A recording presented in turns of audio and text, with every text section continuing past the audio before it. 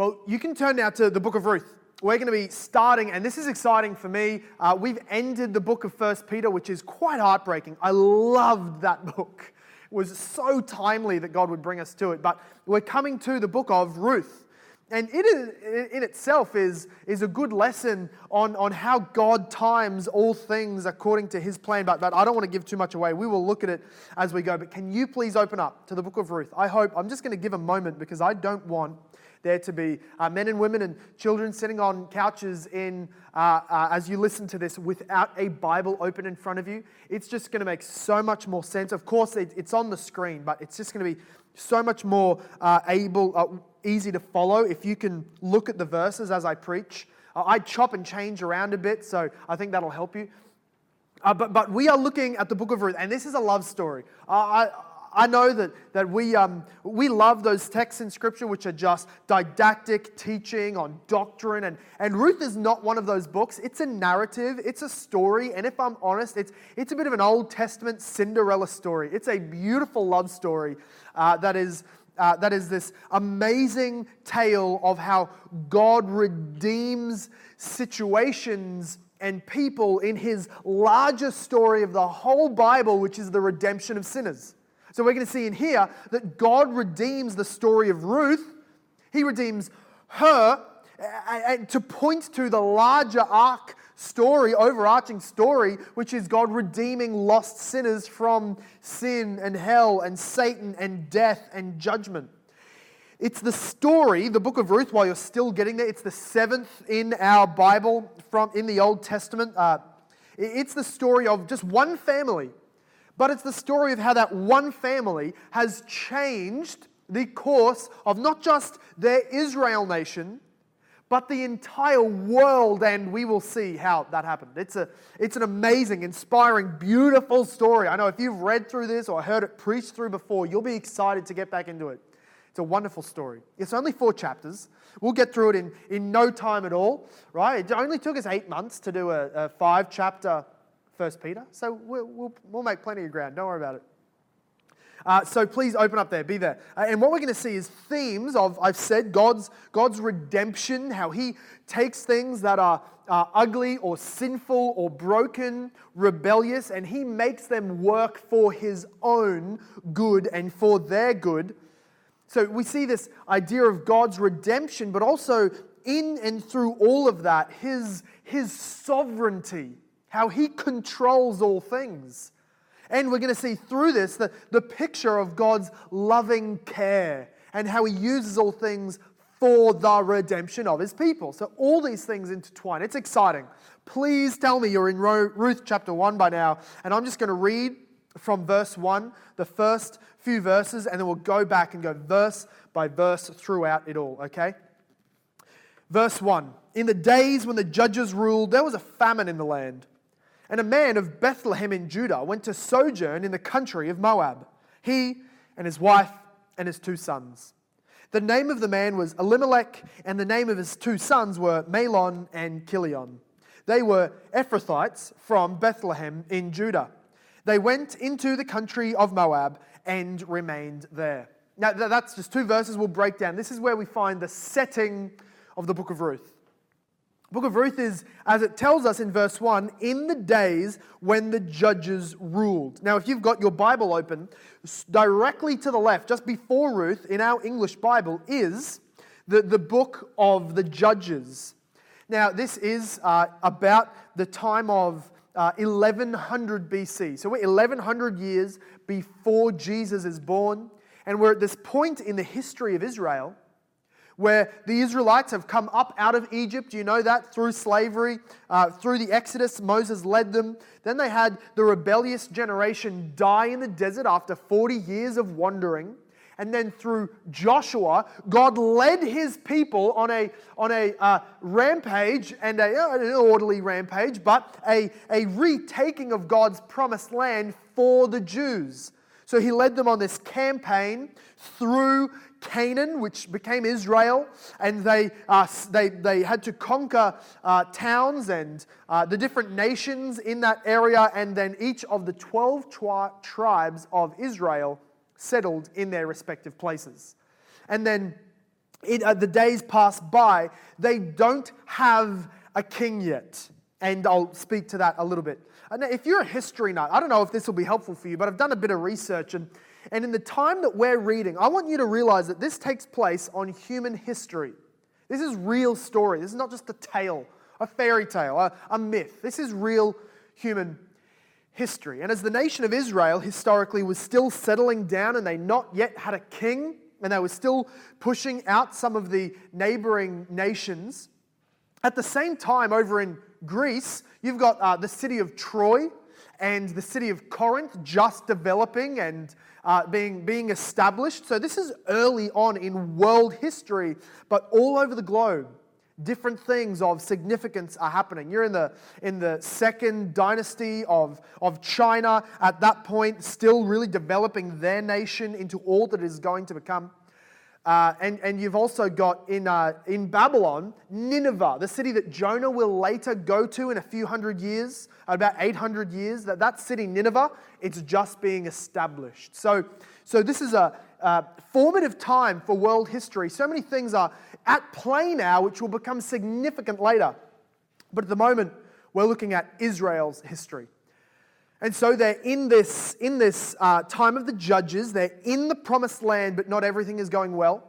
In fact, if you can look back through the book of Judges, you will find that it is a book of darkness, and they don't have a single leader in the nation. What they have is just one or two deliverers who rise up by God's Holy Spirit coming and empowering them.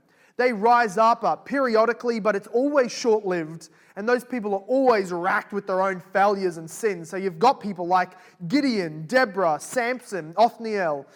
These guys are those who are rising up, but there is no king. Over and over and over in the book of Judges, you hear this refrain: there was no king in the land. Every man did what was right in his own eyes.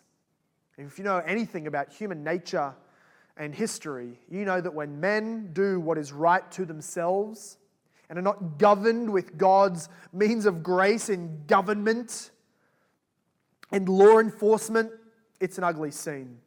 And so the whole book of Judges is characterized by sexual sin, godless violence, political upheaval, wars, military campaigns, crime, religious impurity. Okay, so they were worshipping other idols called idolatry. They were welcoming in the Canaanite gods in different sections, and God rose up deliverers or the judges to push that back.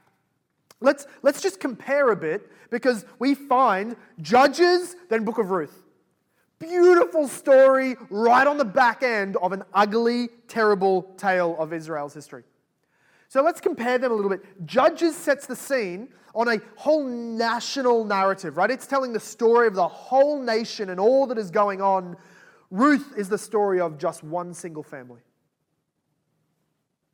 Where Judges is a dark display of human vileness without any order, Ruth is a bright show of human exemplary godly behavior. While Judges is this big grand story of the enemies coming in and the heroes rising up, and there's a very good versus bad theme going on. In Ruth, there is no main antagonist, there is no bad guy. There is simply men and women walking through ordinary life like you and I do every day. It's on the ground kind of book. Judges is a book which shows us these mighty acts done by Samson and Gideon and the like, these enormously miraculous things which work for a short amount of time, and then Israel's back in its mess. Whereas in the book of Ruth, we just see the faithfulness of nobodies. There's no big heroes in Ruth. They're just ordinary nobodies in the small everyday life decisions who honor God, and they, as opposed to the Judges, change the course of world history. Judges shows us all of this idolatry and God's punishment on them, whereas Ruth shows us God's blessing people who have pure faith. Judges shows us and leaves us wondering, will there ever be a king to rule God's people in God's promised land? You can look at the last verse in the book of Judges and see that it says, in those days there was no king in Israel. Everyone did what was right in his own eyes. So will there be a king? Will this nation of God become a nation that produces the fruit of righteousness and lives under the kingdom of God? But then the last verse in the book of Ruth, in comparison, tells us that Ruth's son Obed fathered Jesse, and Jesse fathered David. Have you heard of King David? I think you have. King David is that great towering king of the Old Testament, so much like God, though riddled with his own sins and failures. So where Judges leaves us wondering, Ruth answers the question and gives us hope. And so the book of Ruth is this beautiful story, and I'll say it again, redemption. This is going to come up over and over again. Redemption, where God takes a dark, disgusting situation, difficult, sinful lives, and he takes those lost family lines, those godless nations, those sinful people. Maybe you can relate with this like I can. He takes a filthy situation and he actually ends up bringing it to work for his glory and bring those people into himself through disaster and ordinary life. I just love this book. But so that's the first line. In the days when the judges ruled. That's what the writer of Ruth, who is either Samuel the prophet or it might be Solomon, and the purpose of the book is really to show, look, we know we had Saul as king, but I am telling you, God had in the pipeline this King David from way back. Okay, it's really making a case that David is God's man for this moment. God has been preparing his family line for generations. Saul was a distraction. David's the man. And so it's going to show us this beauty of the story that God worked in David's ancestors. So, in the days when the judges ruled, dark days, there was a famine in the land, and a man of Bethlehem in Judah went to sojourn in the country of Moab. Him, his wife, and his 2 sons. So there's a famine in the land. That should not in any way sit well with us. That should prick our ears and make us attentive and even a little bit worried. What is happening here? That the promised land that they're now in. Right? They're not wandering the desert anymore. They're not in Egypt anymore. They're in the promised land, flowing with milk and honey that God had been promising for hundreds of years to his people. Now they're in it, and it's in a famine. That there's nothing going well, that people are starving, right? Don't just think famine and there's nothing on the shelves in the supermarket. It is hard for us to get our mind around in the Western modern world what it would be like living in a famine then. They would be asking, they would be wondering of God, where is the blessing? What is God doing? He'd obviously not been aware of this situation. He's missed something. There is dying children. There are starving families. There is joblessness. There is domestic violence. This is what famines do. Right? Livestock are dying. Families being ripped apart. Family lines ending as children and parents die. There's upheaval as people rob each other and try and gain whatever food is left. This is an ugly time. This is an ugly time. And either, historically at this time, we know from the story of Gideon that the Midianites, who were people from the north of where they are now in the book of Ruth, they had come into the land of Israel and they were just cutting down all of the crop and stealing it for themselves and burning the fields. So maybe this is a famine brought about by political oppression, or it's a famine brought about by the weather, by lack of rain, whatever it is. We know it's under God's control, but they had to be wondering where his blessing was. God must not, though. Maybe they were thinking, God won't be willing this. This is terrible. This is suffering. Where is God in this situation? Well, this is in the land of Judah, but specifically in the town of Bethlehem. Right? If you are familiar with the Bible, Bethlehem's a well-known town. It features quite often.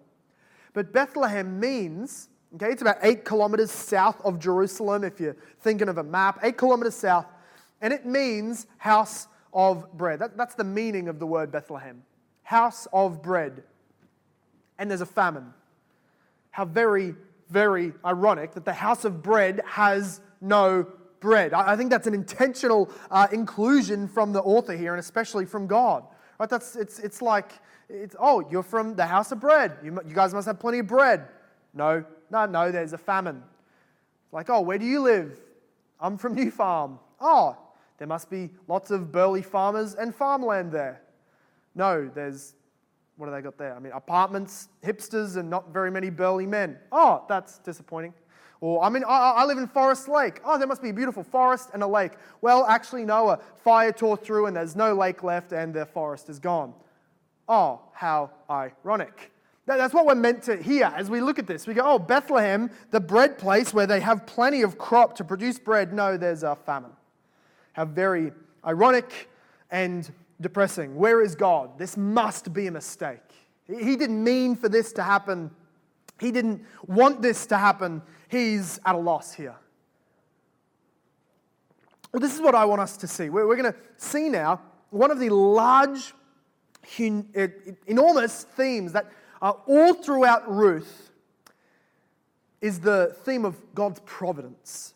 Now, I know this is just God's timing. Let me just say it from the outset. This is an amazing act of God's providence that just last week we finished our exposition of the London Baptist Confession of Faith in our morning services, and we finished the chapter on providence, which is, we'll go into it a little bit more. So I know you've had the pipeline primed for you to understand a bit more of what we're going to talk about in the doctrine of providence. But the doctrine of providence teaches us, it teaches us that God created all things. That's His creation. He created, He caused, He was the beginner of all things. But then God continues to sustain, preserve all things in that existence. That they continually rely on God for their ongoing existence. They're not self-sufficient. We also learn that He cooperates, works, and governs all things in life. And everything happens under His control, is what we're saying. This is what this means. Everything that happens in life happens under God's control. And thirdly, we mean, so He sustains all things and preserves it. He controls all things. But thirdly, He also governs all things in an intentional direction towards the fulfillment of His eternal purpose and plans. So He's not just controlling, He's controlling it all towards a great and glorious end, which is the consummation of the gospel of Jesus Christ. All of that brought together, this preserving, controlling, and governing all things to His goals. This is what historically Christians have called the doctrine of God's providence. And I want you to put that word, that theme, that doctrine deep in your mind. We're going to see how practical, beautiful, amazing this doctrine is for us. This is the doctrine of providence. What this teaches us against, what this doctrine shows is not true, is the idea of deism.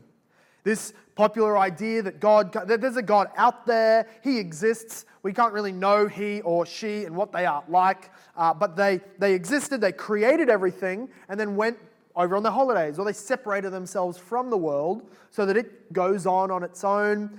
There's no intimate correlation or relationship between God and creation, but a separation.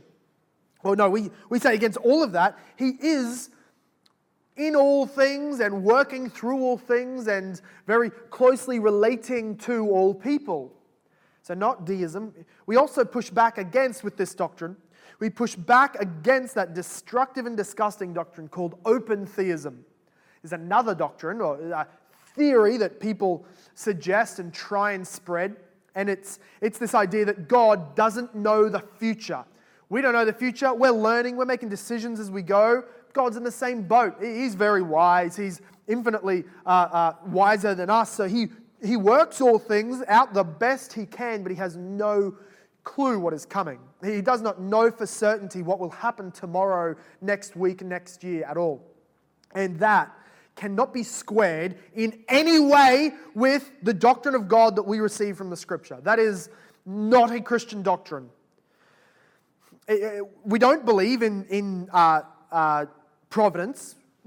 In providence, we don't believe in this theory of pantheism, this very pagan idea where God is, in pantheism, God is creation. The creation is God. Everything you touch and see is God. And we're also not believing in panentheism, which would believe that all things exist within God. God is sort of in and through all things, and the creation is very much a part of God. We don't believe in that either. We believe in God's control and work through all things, but not His existence in all things, or that all things exist in their nature as God. And we also push back against, and this is not the same as fate. Okay, you'll hear this fatalistic idea that your decisions, you can make all sorts of, this is kind of what it's like when you watch a time-traveling movie, that your fate, your destiny is set, and no matter what you do, the choices you make, nothing can ultimately change what's going to end up happening in your life. It's all irrespective of your decisions. No, we don't believe that. We have real, ultimate responsibility, whereas fate teaches that there are no ultimate meaning to your choices. We don't believe that. Let me also just say here, and this is the one of all the things that I've just mentioned, none of them are Christian. There is, however, in the realm of Christianity, a theory of this doctrine called, this is the Arminian view of providence. This is what is often called the free will view, or the Arminian view, which says that God is in control. He is in control of all things ultimately, kind of, but He is not able to force decisions through people. He has not planned every single occurrence in every single day in every person's life. Okay, he's more like, this is the example, he's more like a jazz conductor.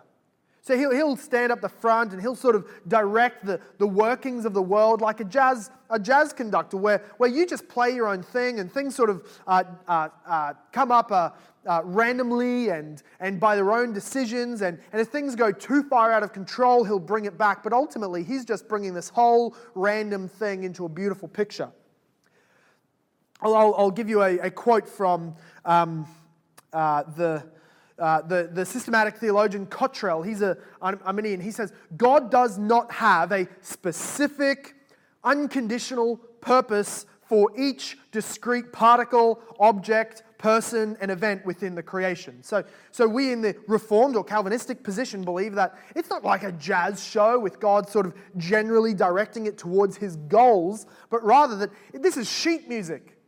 This is an orchestra. God has specific notes for everything and person and instrument to play according to time, and it creates a beautiful tapestry, a beautiful display of His wisdom and creativity and sovereignty, and will come to its exact and decisive end as He plans it all out. So I just want to repeat that depressing, devastating quote. That God, according to the Arminian view, does not have a specific, unconditional purpose for each discrete particle, object, person, and event within the creation. Depressing. Devastating to hear that. That I could sit opposite you in the hospital or in the disastrous situation or in whatever you're going through, or I could look at a person and I could not say with any confidence that God has a decisive, I want to quote his words, a decisive, unconditional, specific purpose in this situation, or for that cell that mutated in your body, or for this occurrence that happened at work, or anything like that. I mean, He doesn't have it, that they can look at a situation and theologically say, God may not have a purpose for this.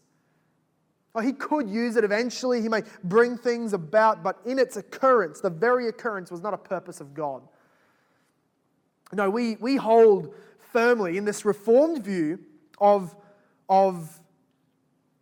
providence that it is not just the big important events, but all things that ever happen anywhere to any person at any time, regardless of how many other things look to have caused it. Regardless of how many times you can look at it and say, I see exactly how that came out to be. Or you can look at it and say, I have no clue how this happened. Both situations under the sovereign purposes of God. No matter how avoidable or unavoidable it seemed, or how intentional it was from you or unintentional, in all things, God is behind it, beneath it, and above it, willing for it to happen, decreeing that it would occur to work out towards the completion of His ultimate purpose, which is salvation of His chosen people, glorification of His Son. This is what we believe in the doctrine of providence. And I hope that you would, as we look through the book of Ruth, now I know you think we've just stepped out of the book of Ruth to talk about this, but we haven't. Ruth will show us over and over again these examples of in the Hebrew, it's a funny little phrase that they'll use. It's sort of the equivalent of luck. Okay, oh, as luck would have it. Oh, how ironic. Or it just so happened to be that Ruth stumbled across this person. And it's a sarcastic throwback to the fact that there is no such thing as luck. In your life, in Ruth's life, and we'll see how it works out, there's no such thing as bad luck. There's no such thing as unfortunate fate. There's no such thing as just happenstance and coincidence. In the Christian's life, we realize all these things that we would call accidents are no such thing. They are God's intentional providence, sometimes to get your attention, sometimes to punish, sometimes to discipline, sometimes to bless, sometimes to encourage our faith. Whatever it is, it's not just accidents, coincidence, happenstance. It's the great godly view of providence. So now we go back to the story, because this doctrine has enormous ramifications on your life. How well you suffer, how you make decisions, how wisely you think through situations. This all matters, and we see it happening in this book of Ruth for Abimelech. He was a man living in Judah, in Bethlehem. A famine comes, and his assumption is that there is something wrong with God, or God's not in on this situation, or the primary way of solving it is not to seek God, read His Word, but rather to solve the problem myself without His wisdom. As if God's deistic, separated from this situation, or open theistic, unaware that this situation was going to happen, so I've got to solve it myself. We're going to see how this view of providence comes through the book of Ruth and affects our everyday life. Let me show you again that he runs off to the land of Moab. And after we explain the land of Moab and Abimelech's leaving to there, we're going to take pause and we'll pick up next week. But but Ruth tells us that, Ruth doesn't, but the book of Ruth tells us that Abimelech, without a good, solid view of God's providence, leaves and goes over to Moab. So I think that Abimelech here, his name does mean God is my king. But he's not really living like God is his king. Because he's living like his own wisdom, his own intelligence, economics, these things are his king. You know, maybe he's much like everyday Christians. I want to put you in his shoes. Maybe you and I get like Abimelech so much, and you know, we're Jews or we're Christians. We wouldn't say that we're not Christians. We're not going to deny the faith, but we're just Christian enough to call ourselves that. But then when it actually comes down to day by day decisions that we need to make about where we live, what jobs we do, the course I run, where my kids go to school, the sports they play on which days of the week, like none of those are really informed by my Christianity. Christianity is a great Sunday thing. I pick a good, healthy church. But this is everyday life. Don't quote to me Bible. This is real life. He has this disconnect between God of spiritual things and then real everyday life. Friends, the doctrine of providence brings these things together and says that it's not just that God wrote the book of the Bible and the rest is up to us, but that God wrote the book of history. And we are players in His grand narrative. And so everything that happens, we look to the author of the good book and the historical book and say, where should I go from here? What does your special revelation teach me? Because what Abimelech did was he took his family and he went over to an evil and godless place. You know, if we don't believe in God's providence, we'll act in a way that believes that God is not behind everything. And so, instead of responding to God in repentance, we respond to the situation by running. Abimelech he should know, maybe he hasn't read and known, that God has said through Moses just a couple of generations earlier, if you, my people Israel, come into this promised land, and they did, and you turn after other gods and live sinfully, I will curse your land and it will not produce grain. I will hold back the clouds and they will not produce rain. You will starve until you turn back to me. I'll bless you and bless the land. This is not the situation that we have in our world today. Your garden, if you're a Christian, you're not promised agricultural blessing. But in the Old Covenant, that was a part of it. It was a part of the explicit promises.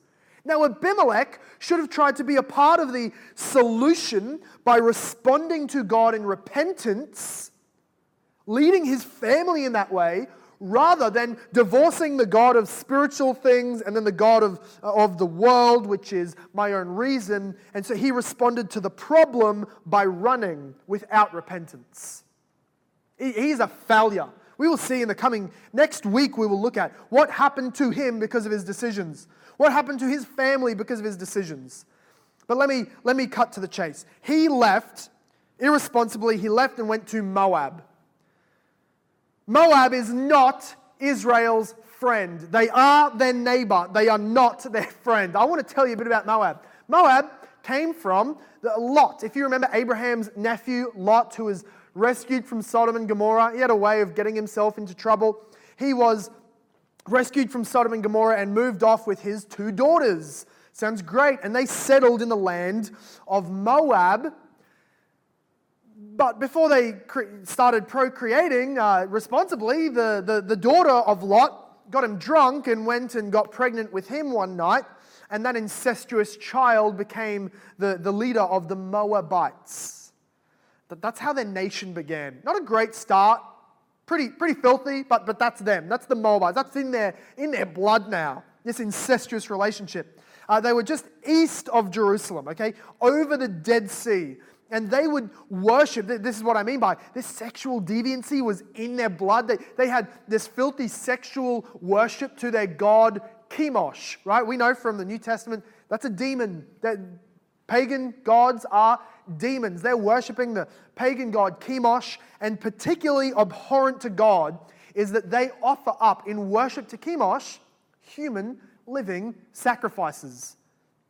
The destruction of human life in worship of a demon does not make a nation the friend of God. But even more than that, when Israel, you know the story of the Exodus, when Israel left Egypt, wandered the desert, generation died, then they're walking back up into the promised land, the Moabites were sort of on the way. And Israel could have passed through them and had a very short trip, but Moab did not let them come through. They had to walk all the way around the land of the Moabites, and the Moabites did not send their food or water or help to those Israelites, but let them fend for themselves, prayed for their destruction, and then they got some prophet, this godless prophet named Balaam, and they tried to get him to prophesy against and curse the people of Israel so that they would die on their way around Moab. God doesn't let that happen, of course. He protects them. But we're just painting the picture that the Moabites aren't a helpful, friendly, godly place for Israelites to come and dwell. Then we learn in the book of Judges that those Israelites come and settle in their spot under the leadership of Joshua, and a Moabite king comes and oppresses Israel, steals their food. For 18 years he subjects Israel. 18 years. So these Moabites are not close mates with the Israelites. In fact, God forbade ever, for all time, any Moabite from entering into the religious corporate worship with the Israelites. In the Old Testament, there could be other nations who could send people and they could become some form of God worshippers and join in the Hebrew worship, but not Moabites. They were not allowed in the corporate worship.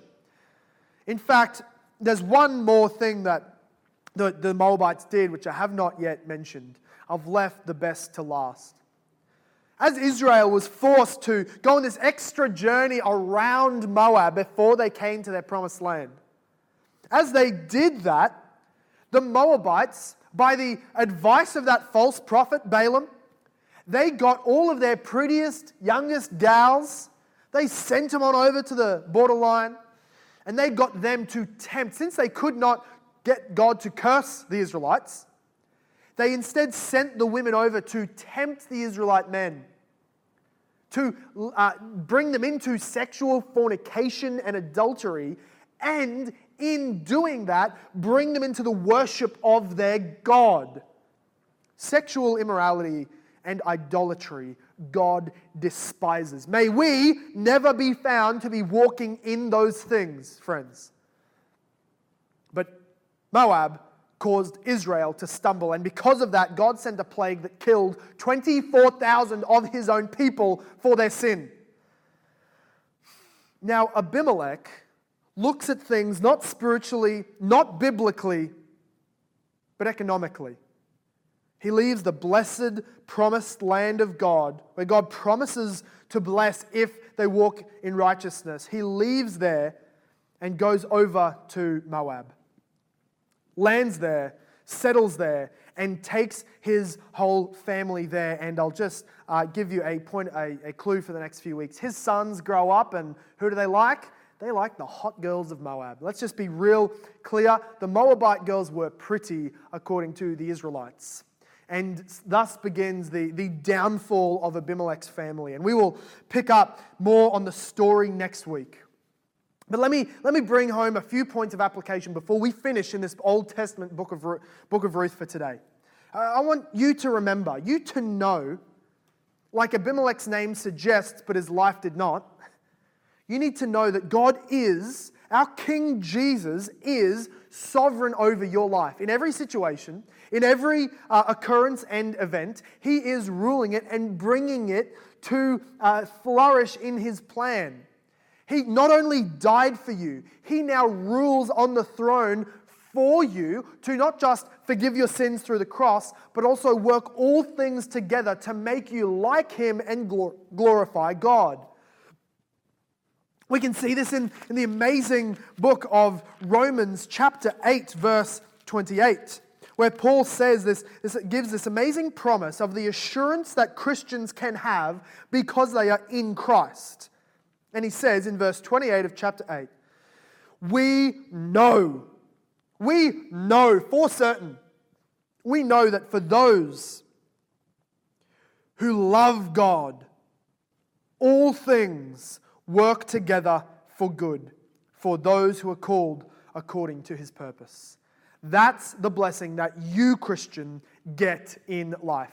Everything under God's providence working for your good, which is Christ-likeness. Let me also say, secondly, is this, as we've been talking about today, is this how you see your struggles as given by God, who is by your side with you in the situation?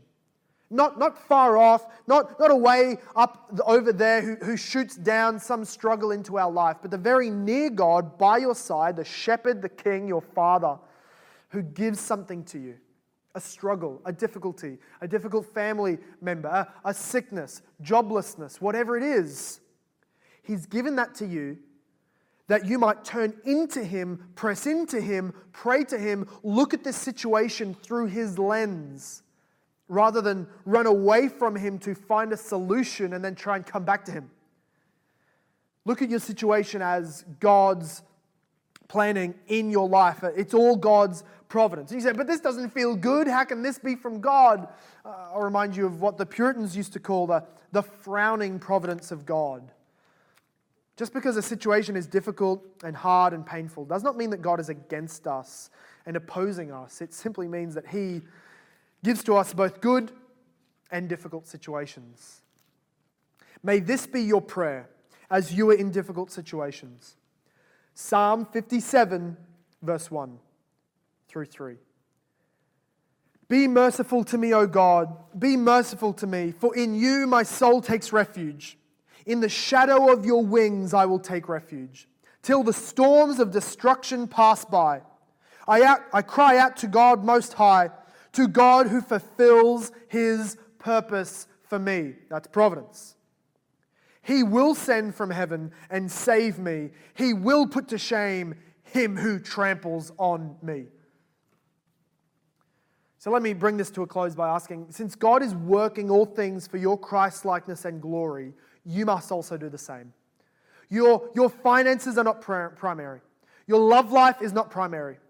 Your God's glory is primary, and you ought to seek first the kingdom of God and righteousness. And then as we do that, God will bring other things into play, and all other things are done, decisions are made according to how we might seek God's glory, according to the guidance we have in Scripture for the proclamation of the name of Jesus. And I want to end with this.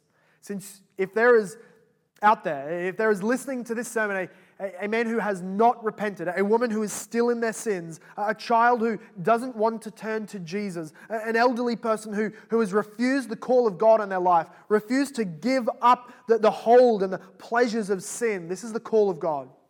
That you would leave behind your sin today. That you would give it to Jesus who died for you on the cross. That all of your sexual immorality, idolatry, consumerism, all of your selfishness, your violence, your wickedness in life, that was all taken by Jesus, and so was the punishment due for every one of them. And friend, that is the joy of the Christian, to know it is not my own behavior, my own righteousness, my own obedience that gets me into the Father's love, but Jesus has died for me, removing God's wrath. He has raised back from the dead for me, securing my place in heaven. And He sits there now, and He commands you to turn from your sin, lest you be punished, lest you be an enemy of God, but that you would come to Him, be saved, forgiven, and accepted. Let's pray. Father, the book of Ruth shows us an amazing story that has started out quite dark and bleak, but we will see your hope, your redemption, and your providence shining through. I pray that we would be people who trust and know that you control all situations, that rest in your wise providence. May we be people who change the direction of our life from sin and pleasure and comforts, but rather move them towards Christ's glory, His kingdom, service and obedience to Him, since that is the direction you are taking the world. And God, may you please save those who are yet today still outside of submission to you, still outside of repentance, still out in their sin, in the dark, not under your protection, not being having all things work together for their good, but rather, God, while they are damned, would you give them life to bring them into salvation? Would you, your Holy Spirit, send out life to those who would hear, build us up, bring new people into the faith, and God, make this church a church that loves you and blesses you and trusts you. May you be glorified today. Amen. This sermon was preached at Hope Reformed Baptist Church in Logan, Australia. For more information about our church, visit our website at hoperb.church. If you have been blessed, please leave us a review wherever you listen. We pray this message has been used by God to grow and encourage you in your Christian walk. Thank you for listening. Soli Deo Gloria.